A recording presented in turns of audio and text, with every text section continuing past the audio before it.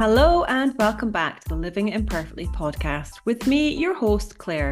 You're listening to the podcast that provides you with real, honest discussions on how embracing imperfection can be a helpful approach to improving our relationship with food, body image, exercise, and navigating through our messy lives in general. Today's episode is a solo one, and because it's Valentine's Day, of course, it's going to be all about love. Self-love and how body image can affect your sex life. So let's get started.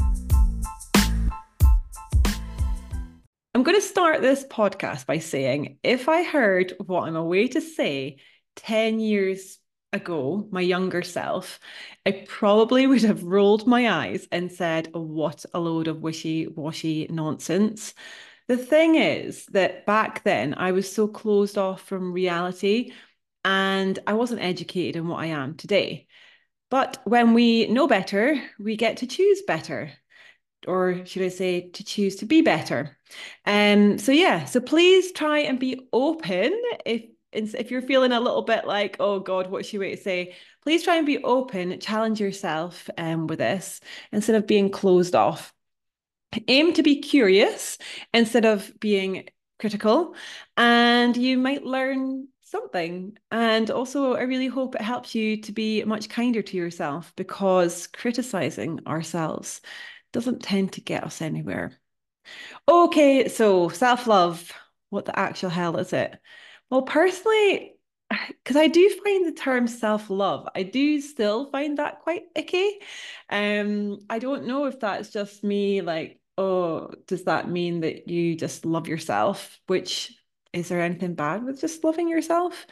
So that is something that I do challenge myself with that term of that, why do I feel so icky about it? But personally, I would actually, a way to help me with self-love is actually just describing it as being compassionate. So basically, being a bloody nice human to yourself. I mean, who would have thought that we could actually be kind to ourselves? So yeah, but being self-compassionate or being kind to ourselves, we can have a bit of resistance towards it.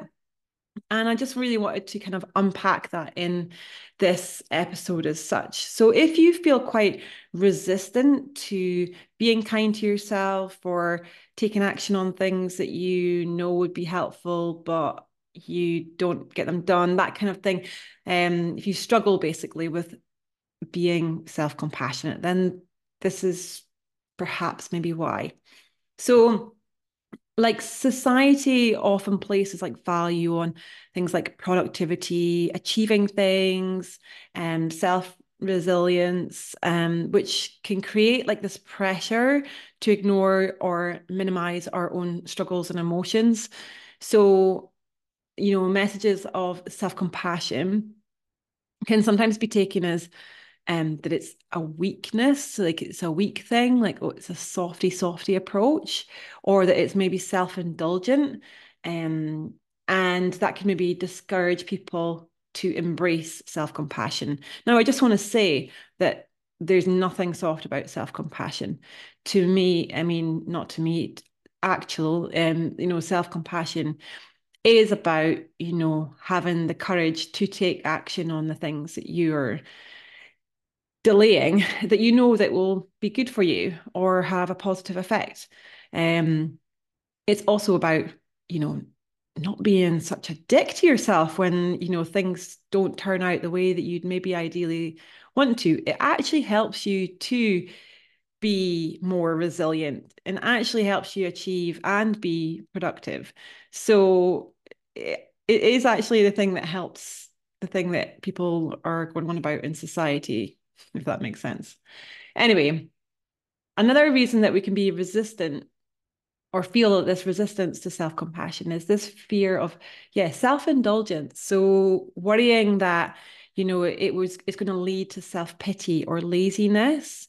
And we feel that being kind to ourselves is letting ourselves off the hook or failing to hold ourselves accountable to their actions. But that's, self-compassion is actually about holding ourselves accountable. It is about, you know, understanding that sometimes we need a bit of fierce compassion, like get your shit done, basically. There's no reason for you not to. But equally, it's about also, being kind and knowing that it doesn't always pan out that way. Um, Internalized criticism and self-judgment. So is another reason that we are resistant. So many people like have this internalized critical voices, and it might come from childhood or other types of relationships.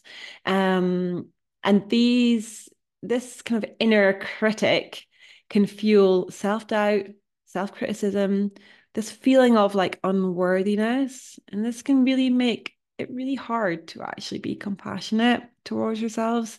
I mean, this is totally relatable. And I kind of discussed a little bit of this in the last week's episode, but I totally relate to this. It's this constant chatter in your brain and it's bloody hard to shift. And it really does take a daily effort or challenge to, yeah, I guess, challenge this narrative that is going on in your head, and being factual about what is actually going on. It's this thing of like, who do you think you are? Like going after big goals, or who do you think you are? Like, oh, people think that you're going to be above your stations.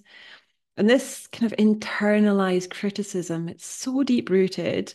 And yeah, it's really, really difficult one to work through, but you can work on this. I'd also say that if you're ever actually being met with anybody that actually criticizes you, so external criticism or external judgment, then I want to share something that was a total game changer for me in understanding this. And that is that when people say things, that when they criticize or judge you, it's actually a reflection of themselves. So basically, it's not a you thing, it's a them thing. And this is super, super, I don't know, like it was a big breakthrough for me when I understood that. Because, when people are criticizing you or judging you, it's really a reflection on it's something that maybe perhaps they wish that they could do, or maybe they fear like stepping out of their comfort zone and potentially, failing at something, and they don't want to have that internalized criticism and self-judgment on themselves. So yeah, if you have people in your life that do criticize you or judge you, please know that it is not a you thing, it's a them thing. So yeah, so basically fuck them. That's what I would say. I would say just keep going after your goals, like no matter how big they are, no matter how bloody crazy they other people think they are. Like if it actually matters to you and you actually want to do it, and then go and bloody do it. But on the flip side, I will also say that you don't need to be going after big goals or anything to just prove a point to these people, because you're already a badass and you don't need to prove yourself to anybody.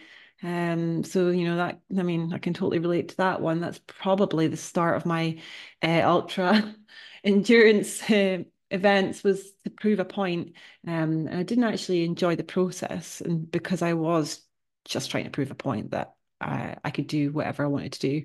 The thing is, you can do whatever you want to do. You don't have to prove to anybody. I've just repeated myself there, but I'm passionate about really making sure that you know that.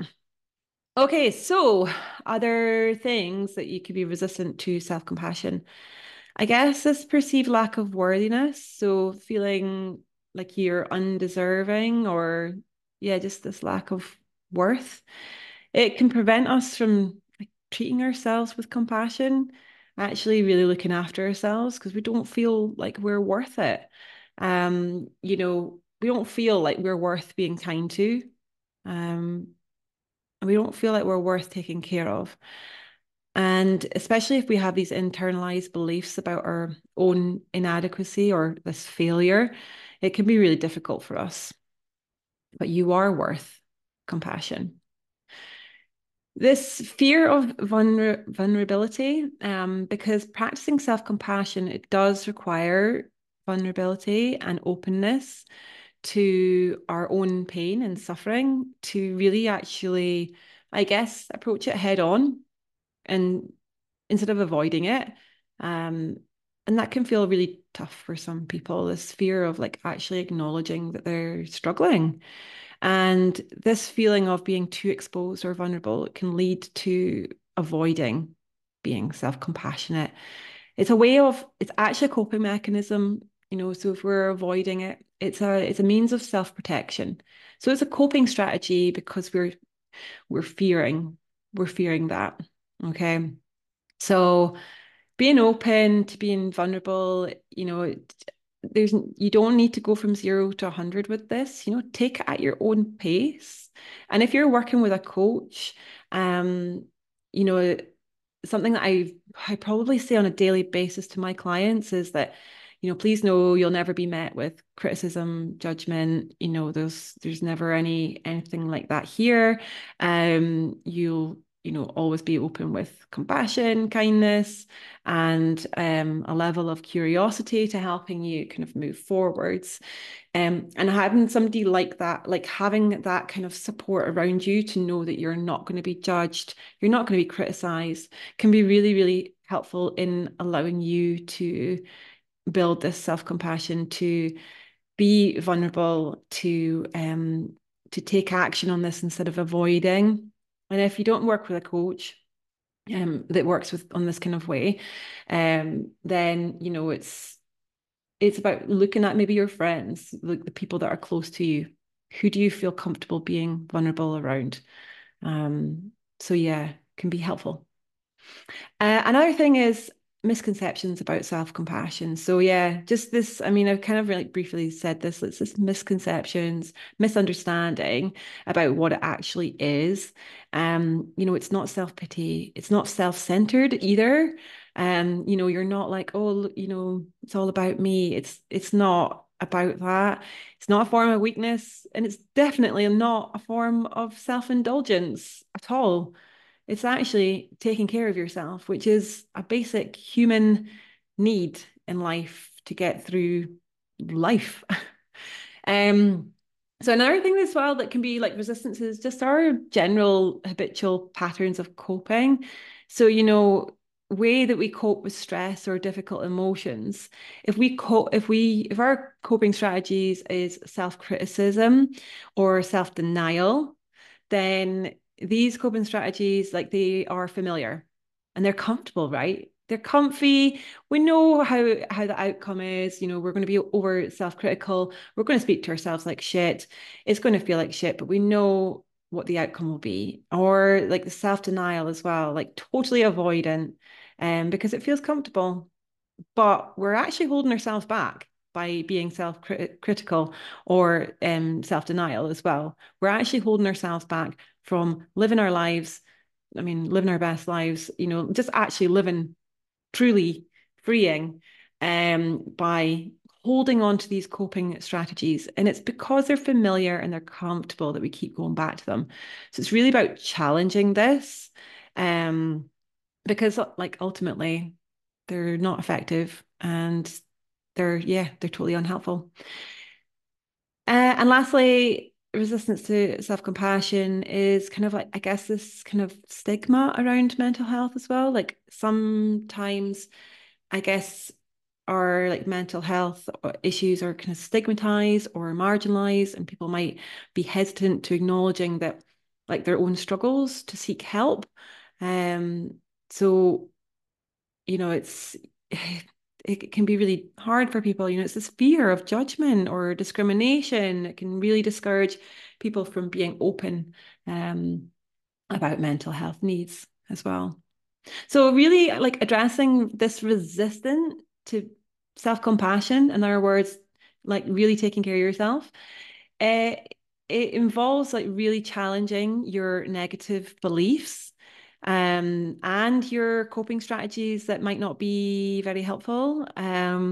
It also involves like practicing mindfulness, really building self-awareness, seeking support from others. So actually asking for help, it's really difficult, right?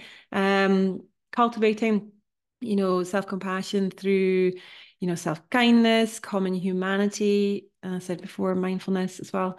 And it is a process and it does involve a lot of patience, a lot of courage, and a willingness to embrace being vulnerable and also embracing just being a human.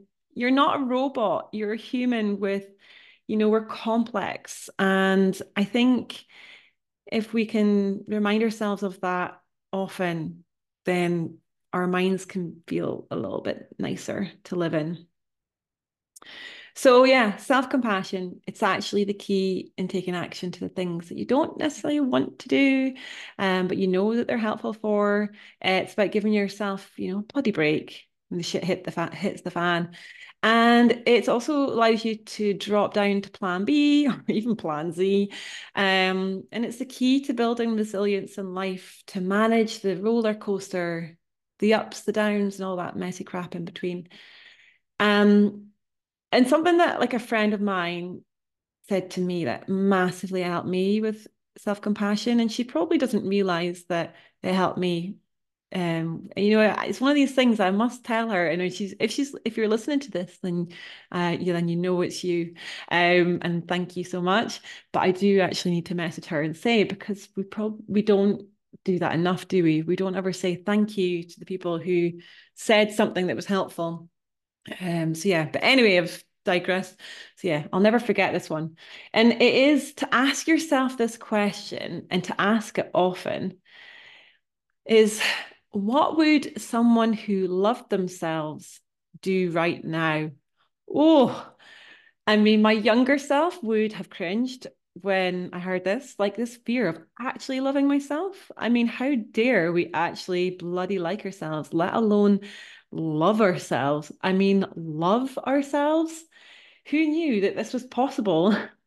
But it's mental to think that, we would never actually want our like loved ones, the people that we just bloody love to bits, to feel like they hated themselves, or they didn't love themselves. Yet we do this to ourselves. So yeah. Anyway, I really encourage you to try this question out and let me know how it goes, because it is one that is very helpful for me when I struggle with being self-compassionate, and it always helps me out. Okay, so I'm going to slight sidetrack onto more self-love stuff, but we're going to take it to a more intimate level. Um, and that is how body image can or may impact our sex life. Now, I'm in no means a sex expert, okay? So I'm just going to say that right now. I'm not going to get into the nitty-gritty of sex, but I think it is important to talk about how the body image can, impact sex life. So, firstly, I don't think I've spoken about Maslow's hierarchy on here before, but basically, Maslow's theory suggests that we have basic needs as humans, and these are split up into 5 categories. So, physiological needs, safety needs, belongingness and love needs, esteem needs, and self actualization. I'm not going to get into all of those right now, because I'll go off into all sorts. So I'm going to stick to what I'm actually going to try and talk about. So yeah, basically, if these needs are not being met, then we might experience like disturbances in our well-being. So it's kind of like when life feels a bit meh, or it just things feel out of sorts from your normal. You just don't necessarily feel satisfied with life. And like our coping strategies that kind of come out to compensate for that might not be very helpful or supporting for our overall health and well-being. So, for example, like, things like, we turn to food, we maybe over exercise, we maybe turn to alcohol, sex, drugs, whatever it is that we use to, I guess, fill the gap, like to feel like we're living. So in the Maslow's hierarchy, in the belongingness and love needs, this is the part that I really kind of want to go into. And it's, I guess, sex. And now I don't need to explain what sex is. I mean, it's not limited to being intimate with somebody. It's also, when I'm talking about this, it's also about being intimate towards yourself. And if you're cringing at this, then I challenge you to not stop listening out and go all avoidant on me and actually just listen in and get curious, okay? So yeah, one of the many, many, many reasons I love helping people with promoting more of a positive body image is that I know how this supports um, my clients' overall well-being. And basically, it helps you to feel more at home in your body, is how I kind of describe it. And when you feel comfortable in your body, it impacts your whole life in a positive way. Now, this is not a toxic positive, you are going to love yourself all of the time and you love every part of your body all of the time, because that isn't what positive body image is. That is yeah, and now, yeah. Anyway, I've sidetracked. Get back to it. But yeah, of course, you're going to have days where you're going to have poor body image days. But when you've worked on body image, you have the tools for those days. And this is so bloody empowering. I cannot stress this enough. It's so empowering. And yeah, when we look back at the hierarchy of our basic needs as a human, we're talking about our basic needs as a human. Um, this feeling like we belong and our love needs, when they are met, this means that one of our key areas of our human needs are being met. So in other words, we're feeling pretty fucking good about life. So poor body image can impact us in both in a psychological way and also in a physical way, and like it impacts our overall well-being, okay? And it can manifest in so many different ways. I'm just going to share some of the ways that it might show up, because if you listen to this and you feel like yeah, I totally understand that, and I didn't actually realize that maybe that was poor body image, then this might be helpful for you to understand. Okay, so the first kind of thing is really like so low self-esteem, where we feel this like inadequate or unworthy feeling. And it can result in like feeling like anxiety or shame about actually being intimate. And it's not great. I mean, none of this is really great, is it? This feeling like dissatisfied or uncomfortable in our bodies, it can also diminish like actually wanting to have sex. And it might lead us to completely avoiding sex. And it might also have that might have an impact on our relationship or relationships. Um, it might have it also might have like increased performance anxiety about sex. So where we're like worrying about how our body looks, whether our like partner or partners find us attractive, like certain situations or certain maybe positions that we don't want or we feel very insecure in. And it can make us feel really anxious, and it just kind of, I guess, takes the fun out of it as well.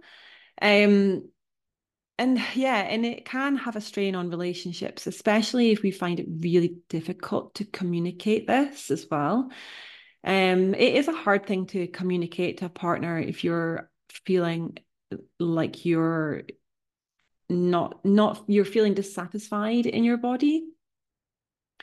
um Negative body talk is like super common thing for body image. We're constantly criticizing our body, like looking at ourselves in the mirror and picking ourselves apart, or not wanting to see how our body looks in pictures, or and then we're taking it to an intimate situation, and this negative self-talk is still chattering along in your brain. And I mean, I don't know about you, but that is not really, great when you're wanting to be intimate with your partners.